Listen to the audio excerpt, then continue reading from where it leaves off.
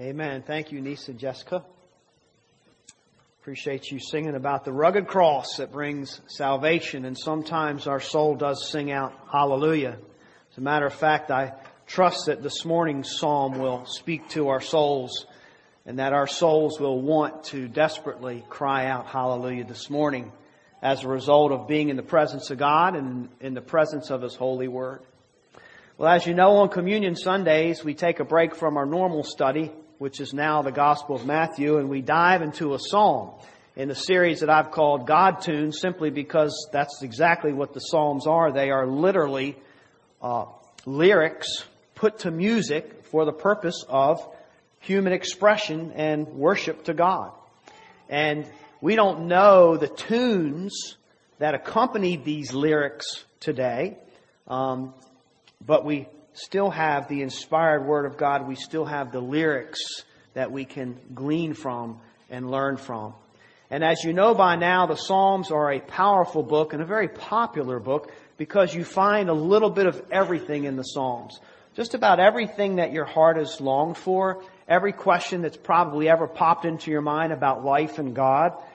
These guys that went before us, these saints of old, wrestled with the same things that we wrestle with. And so we find people just where their souls are crying out hallelujah to God.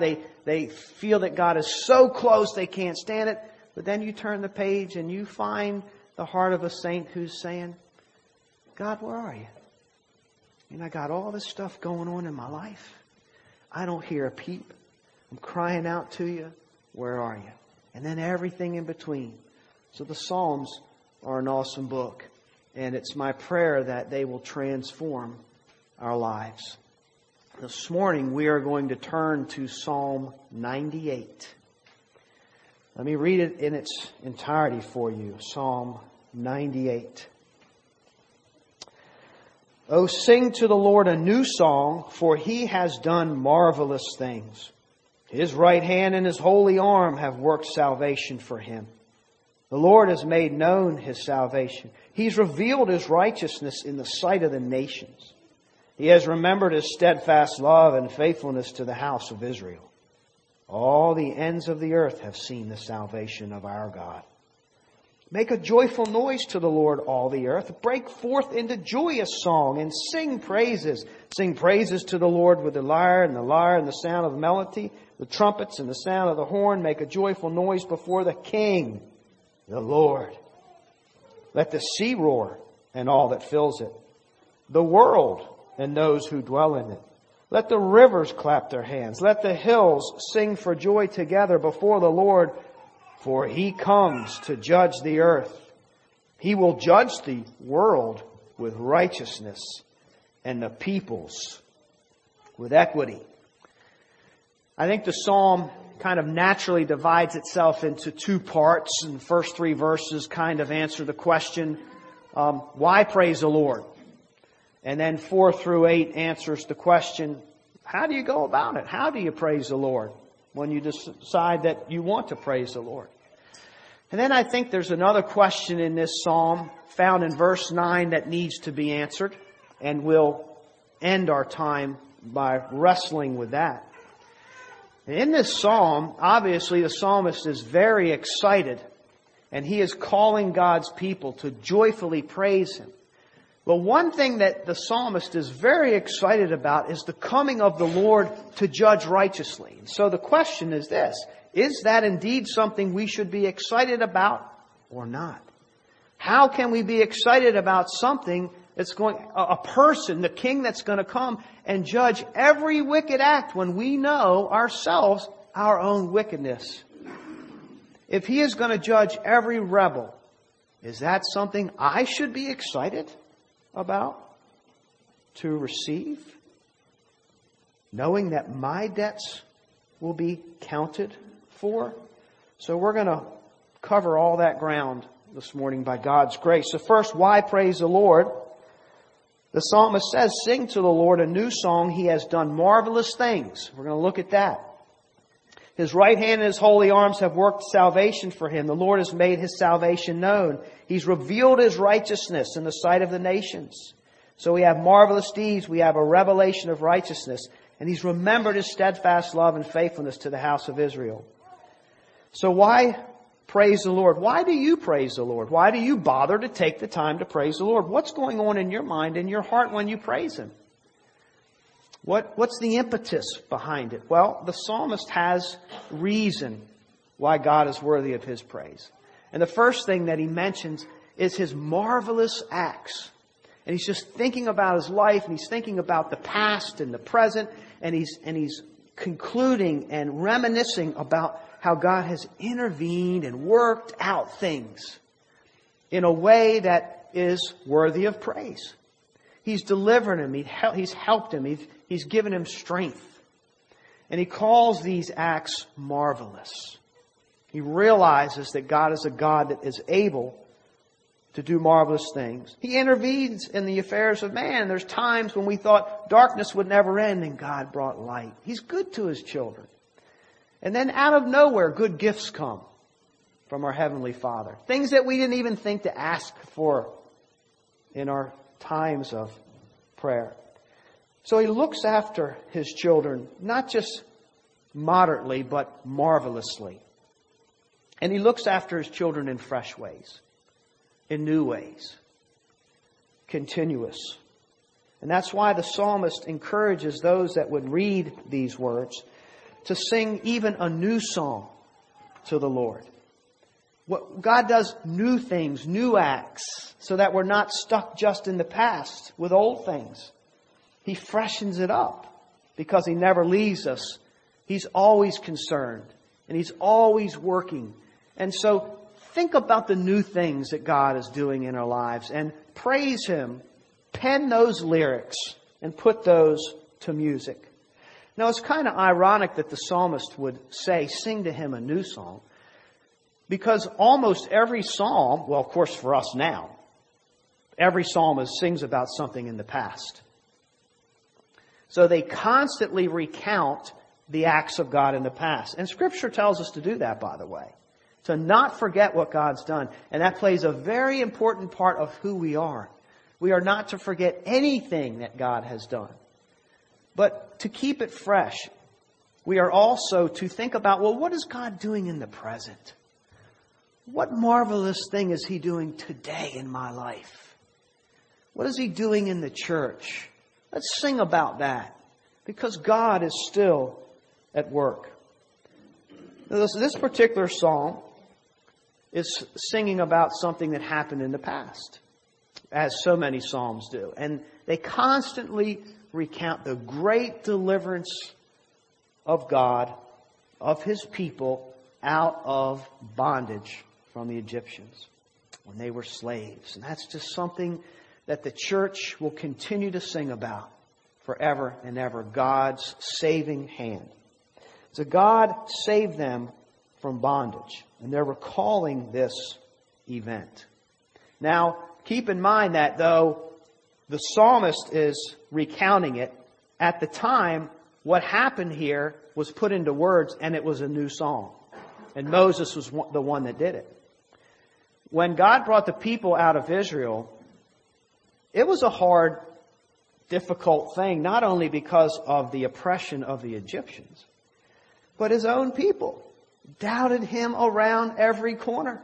They whined and they complained and they'd listen, and then they, at the first sight of any kind of resistance, the first inkling of any kind of discomfort, it was whining and complaining and unbelief.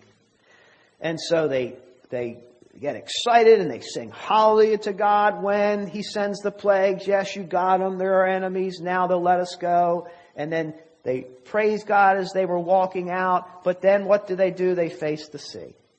So they have an insurmountable obstacle in front of them. And then it even gets worse, because then they find that Pharaoh decided, no, we're going to chase you all. After all, we're going to bring you back. So now you have horses and chariots and army, a formidable army, and you're stuck in the middle, and they're just whining and complaining. But then God, through the leader Moses, He raises His staff and He parts the sea. So now they're excited again. And they run through the sea on dry land. But they look behind them, and here comes the army of all things. Talk about brave soldiers.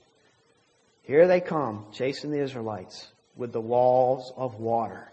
But then God acts miraculously again, and He closes in the walls. So this is a great thing that they lived, a marvelous event that was current to them.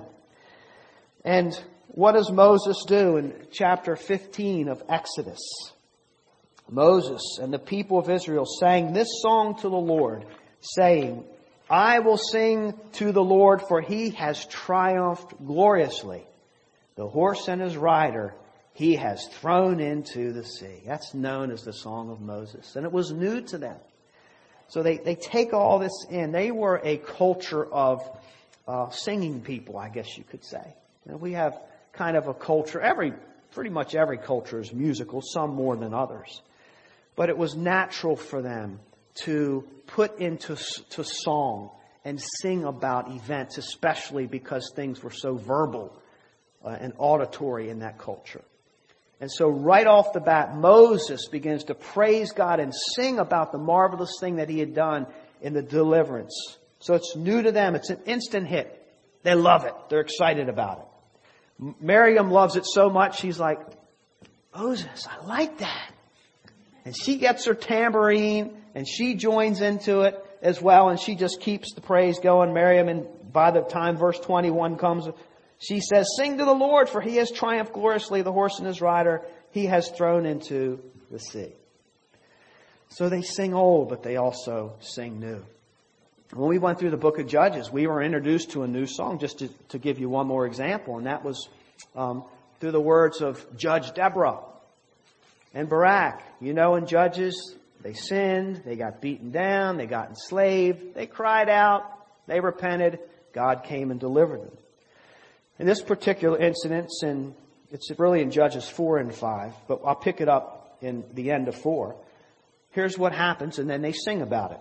So on that day, God subdued Jabin, the king of Canaan, and the hand of the people of Israel pressed harder and harder against him, the king of Canaan, until they destroyed him. And then verse 1 of 5, then sang Deborah and Barak, the son of Abinoam on that day. And here's what they sang, of all things. They were excited about. That the leaders took the lead in Israel. Wow! As if to say, they weren't.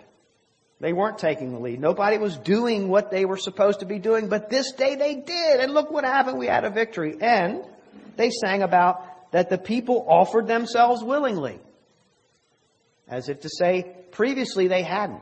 They weren't willing to follow God. They weren't willing to exercise their faith. They weren't willing to go to war.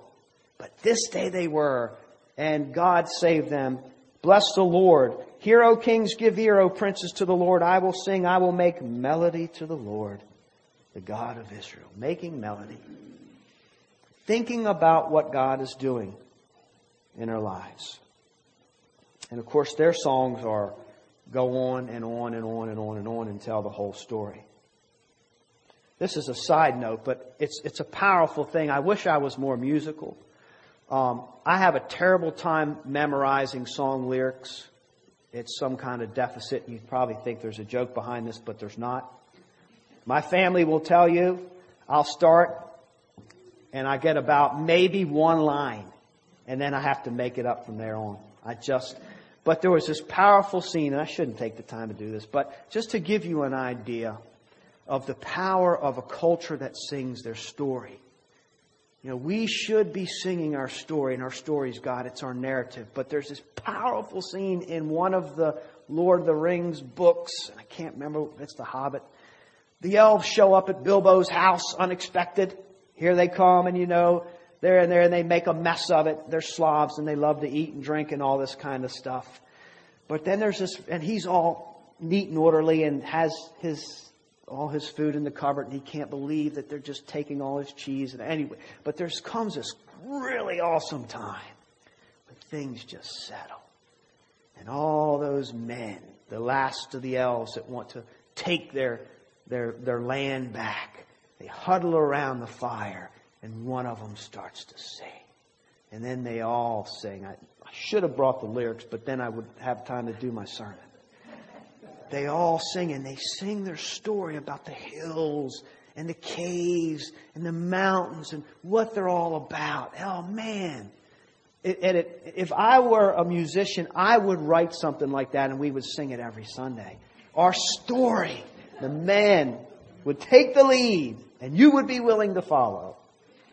But it's a powerful thing to encapsulate what God is doing in our lives and to put to music. It works it down into our hearts. And so the content of these old songs and new songs, they're always similar. It's always about God's delivering hand. Because we always need it. We always need it. There always is a time in our life that we just need God to deliver us, whether it's because of something we have done or somebody's bullying us or whatever it is. We are in constant need. And so many of the songs that we sing to God are about how He came and met us in our battle, how He came to aid us against our enemy. So we praise Him, and we're going to have opportunity to praise today. So be thinking about the marvelous things that God is doing in your life. What enemies is He enabling you to battle? What are you up against? And another thing that the psalmist reminds us that God is praiseworthy about is that He reveals Himself to the nations. And what he's talking about is when you do something this marvelous, when you take an entire people group, a nation, out of another nation, out from under their bonds, and split the Red Sea, and most of that army was decimated. Like all of the known world at that time eventually heard about that. Just like we hear about things that happen in the nation. We know who's building their armies. We know who has nuclear weapons. And of course we have a more technologically advanced news network. But they had messengers in that day. So the nations found out about this. And we don't know how they all responded, but they knew. It was revealed to them. It's a powerful thing to tell and to sing about the glories of God and the marvels of God, because people hear about it and then they have to wrestle with it. Now, what happened to Israel was true in that world. It really happened. So that if you were interested enough, you could go and look with your 21st century binoculars and see them camped out in the wilderness, because God is bringing them into the promised land. So people have to wrestle with what God is doing. What is God doing in your life, and do you share it with people? It's a form of revelation. It's a sanctification of God. What is He doing among the church and among the nations? We hear about it on our news. We have a lot of things we hear about it are the persecuted Christians. But the gospel, if there's persecuted Christians in these minority Christians in these nations, it's only because somebody brought the gospel to them. There are great things happening, and we often hear about the movement, the revival among the Muslims. People that you thought they'll never listen. The world needs to hear about what God is really doing in our life, in our season, in our day, because there's marvelous things, and even in our own lives. Tell people about it. It's a big deal, and it is a form of revelation. And it's worthy of praise. And then another thing that he praises God for, simply because God remembers, in verse 3. He's just so grateful that the God that he serves is a God that remembers His steadfast love and His faithfulness to the house of Israel. God doesn't forget. And we need to know that, because sometimes we go through periods in our lives where we're pretty sure God forgot. He's not paying attention. He's too busy doing something else. Something's going on up there. But there's no way, because it's dry. The feeling's gone. The circumstantial evidence of the marvelous deeds are gone. Things just aren't happening anymore, and we think that God has forgotten. And it's a great reminder. God does not forget His people. I love the slogan, and I'm sure you've heard it. It's so powerful. And it's kind of a slogan applied from soldier to soldier. And it really applies to the many battles that our country has fought. But there's this slogan from soldier to soldier: you are not forgotten. Your sacrifice, whatever it is, you are not forgotten. And that's a little bit of what the psalmist is saying, from God to His child, from God to His soldier here on the earth. You are not forgotten. You have battles. And times get fierce. horrible and dry, and you'd wonder if the sun's going to come up the next day, you are not forgotten. I am right here with you. This is a part, actually. This is a part of my plan for you that fits into the big picture. God's commitment runs deep to His children. So the psalmist is summoning God's people to think about His marvelous deeds, to think about how God is revealing Himself, and to realize that He will never forget us. And he's saying, for these reasons, God is worthy of praise. Praise Him, peoples. Praise Him. He is a worthy, worthy God. And we can think of things sometimes big and sometimes just little small praises. That God just did this little thing and it will mean nothing to you, but it was so important to me. That's worth telling. He's a God that is worthy of the big and the small praise, whatever blessings. Praise God, from whom all blessings flow. Praise Him here, creatures, or praise Him, creatures here below. Praise Him above, ye heavenly hosts. Praise Father, Son, and Holy Ghost. How do we go about it? The psalmist tells us, and you're going to like it. How do you praise the Lord? Verse 4, make a joyful noise to the Lord. Have you done that? Is that a part of the way, your mode of operation when you praise the Lord? Make a joyful noise to the Lord. All the earth break forth into joyous song and sing praises. Sing praises to the Lord with musical instruments. And he goes on and lists the lyre and the trumpet and so forth. Let the sea roar, all that fills it, the world and those who dwell it. Let the rivers clap their hands. Let the hills sing for joy together before the Lord. So how do you praise God? You praise Him joyfully and you praise Him loudly. There's nothing quiet about any of this right here. You are bringing in the instruments to help you express the joy and the gratitude and how worthy your God is. You bring whatever means you can. Of course, you keep it within the realms of melody. It needs to sound good and make sense. But you employ these as a means to praise. And He's calling out to everything in this universe to take up instruments and to in whatever way they can, usher their expression of praise.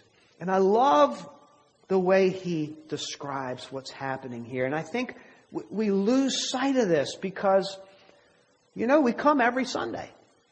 And for the most part, you have the same people up here and the same instruments and the same people out there and you hear the same. And we sing, we introduce new songs, but they're all familiar songs. And sometimes praise and worship can just become too familiar.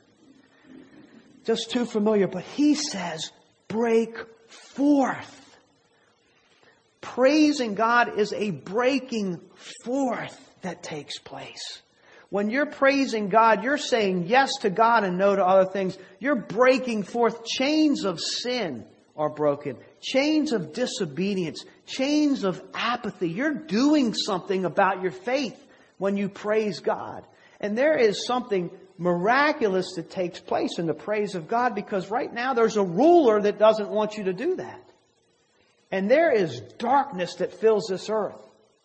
A lot of it. And we are constantly reminded of it in the news. But when you break forth in praise, you are bringing God's light to bear. That's what you're doing. You're reminding the world of why it's even here to begin with. You're breaking forth. And you're breaking into new ground. It's the church militant. We're saying, we believe in God and we're headed to heaven and we're going to follow Him and we're going to do it with joy in our hearts and praise on our lips because He's worthy. It's a spiritual battle and there's triumph that takes place by our obedient act to get our hearts in order, to come prepared and to express joy and gratitude, to be mindful, to acknowledge what God is doing. This is a spiritual thing that makes headway in the big battle between light and darkness. You do it joyfully. You do it loudly. You know, when we sing songs, we are literally breaking into enemy territory that He will not have from us. When we gather like this, we're saying, no, we're using our time for God's glory. Whereas the enemy would have us, and I know there were many days in my life where I wasn't coming with God's people and singing praises to Him. You see, it's victory. It's evidence of the power of God. It's a breaking forth. Praise isn't just singing. It's a spiritual advancement of the kingdom. It really is. Spiritual. It's the church militant. Today's church, you guys are blessed in many ways. One of the ways that you're blessed in is that you are in the age of the church that has the most advanced sound systems that the church has ever experienced. I mean, literally, we have the greatest materials to work with. I mean, the church has come so far in that. But I just want you to know that the greatest sound system in the world will never make up for a languishing heart. The volume of our heart is what needs to be turned up. The volume of our heart is what needs to be driven with passionate praise. And it might get loud in here, but God's looking for that loud heart, not the loud sound system. It's helpful, but it doesn't make up. It doesn't make up for our attitudes. It doesn't make up for our affections towards God. God deserves to be praised. Scripture says that if we don't ascribe to Him His worth, we're robbing Him of His glory. Herod did that, and he fell dead. He took God's glory. God deserves to be praised, and there's only one reason that we will not ascribe to Him the praise that He's worthy of. That's because we have a sick heart. We have a sick heart. It fails to feel and function as an instrument of praise in response to the good mercies of God. It fails. It's a sin. You know, it's a sin to downplay God's works as if they're no big deal, as if, well, this is just what happens in life. It's a sin not to get excited about the things that are worthy of our excitement, worthy of our exuberance. Our hearts are to dance to the beat of God's drum when it comes to praise and worship and joy. Our hearts were created for that.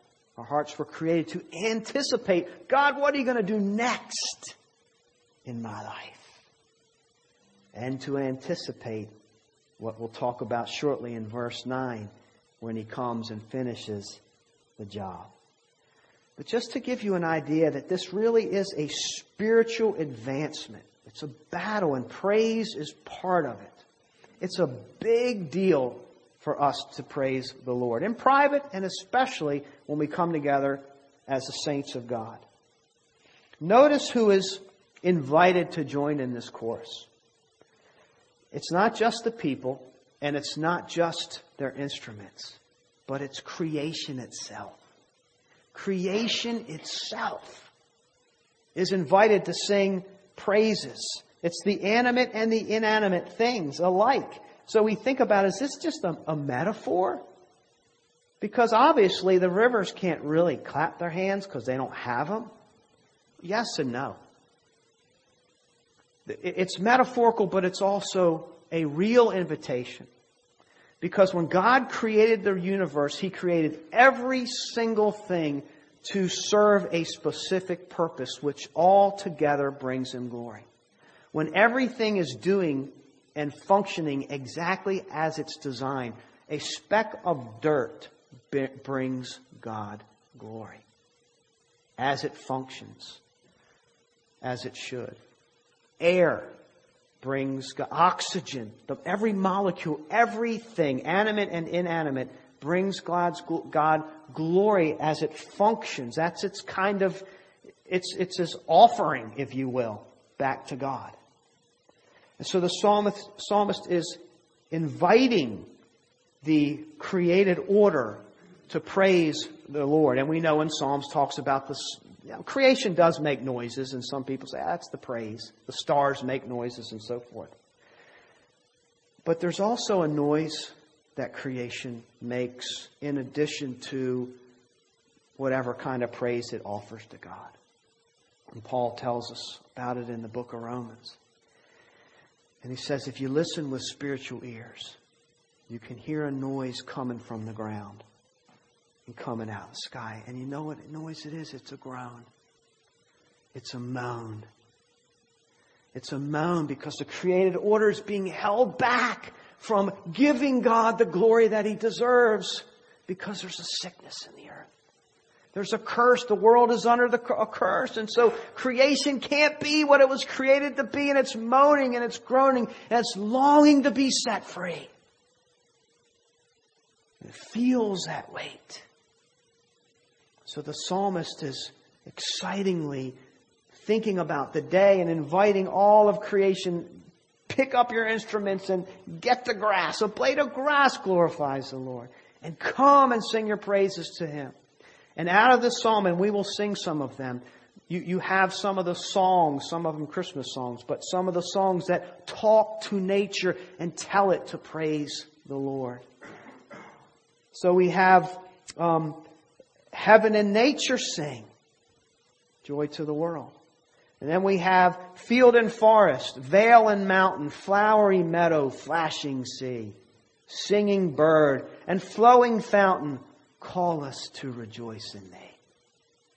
It's a beautiful reminder of the restoration that will take place. And that leads us to our final point. We think about verse 9.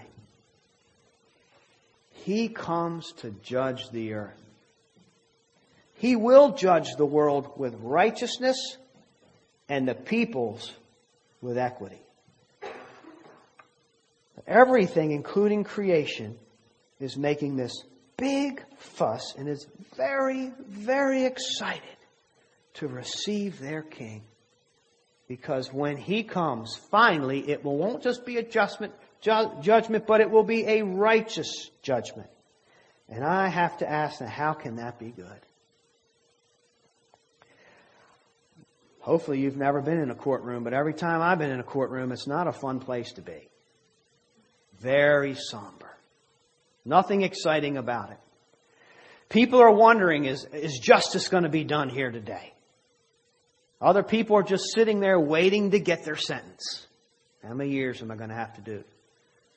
Am I going to lose my license? What's life going to... It's just... You can't get it. You're not allowed to get excited in the courtroom. You get kicked out. One time a lady...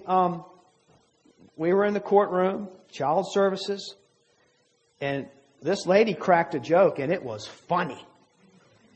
And all of a sudden, everybody in the court is laughing because she was funny. She didn't mean to be funny. She was funny. And here comes the magistrate or whoever the deputy was, and this was a Nottoway. He said, settle down, settle down. It's a judge. You can't be cutting up in the judge's courtroom. It's just not the kind of atmosphere for praise. I think you understand. So let's think about what could possibly be joyful about judgment, and then what could possibly be so terrifying about judgment, and then we'll try to put it all together as we close. Well, what's so excited? One of the things that's so excited about Judgment Day is that the judge will come. Of course, it's Christ the King. And when He judges, He will do it with equity. I mean, it will be flawless. Finally, we'll get to the bottom of things. There's no good old boy favors, sweeping stuff under the rug, splitting hairs, where you just you cannot, who's guilty and who's innocent in all this is so complicated. He can see right through all of it. I mean, if you're innocent, you will be declared innocent. If you're guilty, you will be declared guilty. No fudging the truth. Every injustice will be answered for. Every perpetrator, every crime, all those things that robbed us of our joy in our lives, all of those things will be held to task. Everyone will have to account for what they did wrong. No questions. King gets it right every time. We're not used to that. We're used to corruption. We're used to unresolved issues. We're used to not even knowing what to believe because I heard this bit of evidence, but then I heard this and it changed my mind back and forth. Oh no, He's got it. He's got it down. The hardest cases will be judged rightly and every wrong will be righted. So He's the judging King. He will judge in ways where our jaw will drop, just like Solomon did when the two mothers came with the babies. How are we going to figure out whose baby this really is? We're all out of DNA kits. What are we going to do here? That was supposed to be a joke. Now you can send your DNA off and it's just, anyway, He judged. I mean, wow, He's so smart. When the King comes back, all these little tricks we have to get out things, oh man, He judged between bone and marrow. It's just all going to come out in broad daylight and be obvious. So He's a judging King, but they're also excited. Not just that He's a judging King, but He's a ruling King. And He is going to rule in righteousness and goodness. And what the result of His rule will be is not just executing justice, but healing that which is broken. The ruler comes, and with His good judgments, He mends things. He restores things. He fixes things.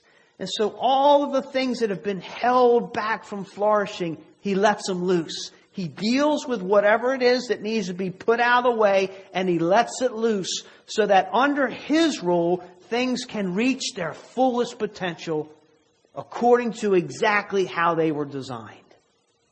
When Christ comes back, you will see thriving and flourishing in ways unimaginable. Because He is a good ruler, a perfect ruler, a loving ruler, a joyful ruler. And every decision, every call only brings forth good. There's a sickness about life. You gotta know. Believer or unbeliever. The world is not how it should be. Things hold us back. It's like walking in concrete. And sometimes we work so hard to accomplish something and we never get to it. It's supposed to turn out this way and it doesn't. We try to build our families. We try to build our marriages. We work hard and it just doesn't have the outcome we want. We're being oppressed. We're being held back. And when the King comes, I just want you to know that every fetter, every speck of oppression, all the weights and the burden will be lifted. And our hearts will be freer than they've ever been. And our hearts will do exactly. We will be so satisfied internally. Because we will be doing and thinking exactly as we were created. And it will be so good. So joyous. The wars and the rumors of wars. You know, evil around. You ever think go into the day, what's going to happen today? What's going to befall me today? All of that, wars, rumors of wars, tragedies, calamities, all the sickness that are very real possibilities, and we pray about them every week. Gone. Restored, healed. Not just Band-Aid. A quick fix, but literally regenerated and restored and made new. The old is gone. The new has come. He lifts off all the burdens. Everything will operate righteously, truthfully, freely, joyfully, perfectly. People will thrive. Nations will thrive. The kingdom will thrive. Just to draw once again from Tolkien. You know The Return of the King. But I think Tolkien does a beautiful job at calling us to earthiness, but yet heavenliness and righteousness and the need and the ability of how far good rulers can take us. There's a little line in that book. From the ashes a fire shall be woken. A light from the darkness shall spring. Renewed shall be blade that was broken. The crownless again shall be king. When the King comes back, I personally believe there is an anticipation in our hearts, although we try to suppress it really aggressively. There's an anticipation in our hearts, this hope that some of us have no reason for, believers do. Someday somebody's going to come and make this right. I think it's because there was a day when there really was a righteous king that ruled, and that was Christ before the fall, when He walked with man in the garden. And I think our hearts, just like we have eternity in our hearts are longing for what used to be. We just can't put it all together, but there's something in there. Who knows what the world, how many people have ever thought, what the world needs is a good king? Now you got to admit, if you have a ruler over here and a ruler over here, we do the best we can. We have a republican or democracy, and it's probably the best that government offers these days, but it's not the best government. The Bible, by the way, doesn't not accommodate. The Bible doesn't pick or choose. I'm looking for a word, sorry, but anyway, that doesn't point out what is the perfect government, other than, in the end, one ruler, and that's Christ, and He's a good ruler. And we've had powerful kings and queens. We've had a few good ones. Most of them are terrible. But there's something in us to say, man, I just wish somebody could come and actually rule rightly. Somebody just come and fix this, because it seems like everybody we put into office, all they do is mess it up worse. Or somebody makes a little bit of headway, but then it's undone by, and we go through this and all the nations feel the same thing. But ultimately, in the end, there's going to be one calling all the shots. No disagreement in any area. At least the enemy has that much right. The one world ruler. Even the enemy knows that there's a longing in the hearts of people that realizes, really only one person can be in charge, because if you have 5 good rulers that aren't in agreement, the world's in a mess anyway. That one ruler is coming, and it's going to be Jesus Christ. And He's going to cause everything to grow and to flourish, because He's the one that's power's not going to go to His head. He's not going to fudge. He's not going to be politically corrupt. He doesn't need to be, because He alone can bend everything to His will. That's His power. And everything that He bends and reshapes will only be good. So yeah, there's a longing for that. But what about the terror side? What do we do with this if He's that good of a judge, and if He can see right through us, and He knows every little thing, and He does? From the time we were born to this very day, He knows every little rebellious act, every sinful transgression that we've ever committed. And it's not fuzzy in His head. It's plain and clear. Now what do I do with that? And what do I do with that if He knows it all? How can I be excited? How do we handle this problem? Won't spend much time on this, but I just have to say, postmodernism, right? That's what we live in. Just try to hit this really quickly. So the answer that our world, or that our culture offers, is that there are no absolutes. Everybody can just believe what they want. No standard or way of living or belief is any better, any higher, any lower than any other. Therefore, there's no God. And there's no judge, because you don't have a standard to judge by. Isn't that wonderful news? Isn't that relieving? Because we don't like this idea that I have to give an account. This idea of a day of terror. And it sounds good and relieving, but the problem with it is this. If there is no judge, then there is no day where somebody is going to come and make this mess right. You see? There's no hope. That basically means we are absolutely stuck in filth. We're stuck in diseases. What new disease is going to come? I'm encouraged that we work on cures, but what new disease will come? Because that's what happens. We're stuck in this. It's just the way, it's just the way it is. Because there's no good out there to save us. It's up to us. I like to think that things count and things matter, and there is a right way and a wrong way, and one day God will bring relief to all of this. But we have this problem. It becomes, what will become of me?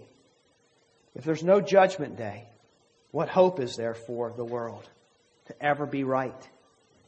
But if there is a judgment day, what hope is there for me? And what hope is there for you. Well, the psalmist says, His right hand and His holy arm have worked salvation for him. The Lord has made known His salvation. He has revealed His righteousness in the sight of the nations. So, can man be saved from this day of judgment? An unholy people? Let's go back to Exodus, and we'll wrap it up and pull it all together. Before the people were delivered through the Red Sea, Pharaoh didn't want to let them go. And so God sent plagues to loosen his grip. And they worked. But the last plague was this. It was the loss of the firstborn sons in all of the land of Egypt. God warned them through Moses. He said, this is what's going to happen if you don't let my people go. I'm going to come. There's going to be a blight on the land, and there's going to be great loss. And there was great loss. And there was weeping and wailing the next morning as families, real life families, mothers and fathers, brothers and sisters, woke up to a dead sibling, son, whatever. I mean, a whole nation of loss. Can you imagine, all on the same day? Because God sent the angel of death, judgment. How could the Israelites live through that judgment? Now, God actually had instructions for the Israelites. The way they are to live through the judgment is by, and we have the Passover. It's great detail. I won't go into all of it. You get a lamb, you bring it to the house, you prepare it a certain way, you slay it a certain way, you prepare it a certain way, you eat it a certain way. But most importantly, you take its blood and you paint it on your doorpost of your home. And you've got to be in your home. These are specific instructions. But the idea is this. When God's wrath comes on the world or the land, the judgment, the Israelites were guilty too. He didn't say, you just go on with life. You don't have to worry about it. I'm just after the guilty. They were guilty too. And there's only one reason that they walked out of that day, or they woke up the next morning alive and well. It was because of God's provision of the blood. It was because of the blood of the innocent lamb. It wasn't because of their obedience. It wasn't because, I'm obeying the 10 Commandments that Moses hadn't written yet on the mountain, because we're not on the mountain yet, but I'm obeying them. It wasn't a level of faith. Moses believed in God. But did Moses need the provision of the blood? Yes. It is the provision of the blood. So what happens is that, yes, when the King comes, many people will face that judgment and they won't live through it. The ones that will walk away unscathed are only the ones that are covered in the blood. God's provision. We're not prepared for it because we're so good. The only way you prepare for it is by believing in God's provision. How did the people exercise their faith? They just did the silly, crazy thing that God told them to do with this lamb. They did it. And God speaks. That was the exercise of faith. But what saved them was the provision of God's blood. I love what John Stott says. He says the essence of sin is to put yourself in the place of God. In other words, to be your own boss, as if you weren't created by somebody else. The essence of sin is to put yourself where God deserves to be. But the essence of salvation is God putting Himself where you deserve to be. On that cross, Jesus paid the penalty for our sin. But He also absorbed upon Himself all of the curse, all of that deep poison that's worked itself into creation. He absorbed it all, so that when He returns, it will be made new and flourish. And those that are not covered in the blood will glorify God in His justice. Because God's justice is a glorifying thing. It's a righteous thing. And those that are under the blood will glorify God with their new beings. There will be nothing held back. One more humor me with one more quote. I'll close with it. Not Tolkien. C.S. Lewis. Final battle, last book. They've arrived. And just listen to these words. Use your imagination. The narrator is speaking in these final pages. The difference between the old Narnia and the new Narnia was like that. The new one was a deeper country. Every rock, flower, and blade of grass looked as if it meant more. I can't describe it any better than that. If ever you get there, you'll know what I mean. It was the unicorn who summed up what everybody was feeling. And he stamped his right forehoof on the ground and he neighed and then he cried, I have come home at last. This is my real country. I belong here. This is the land I've been looking for all my life, though I never knew it till now. The reason why we loved the old Narnia is that it sometimes looked a little like this. Come further in and further up. I hope that our times together as we yield our hearts to God the best we can by God's grace, as we come around the table, as we sing joyfully, loudly, with a melody, that it's just a reminder of the taste of the things to come, for the King will return and take His rightful place. May God bless the preaching of His Word.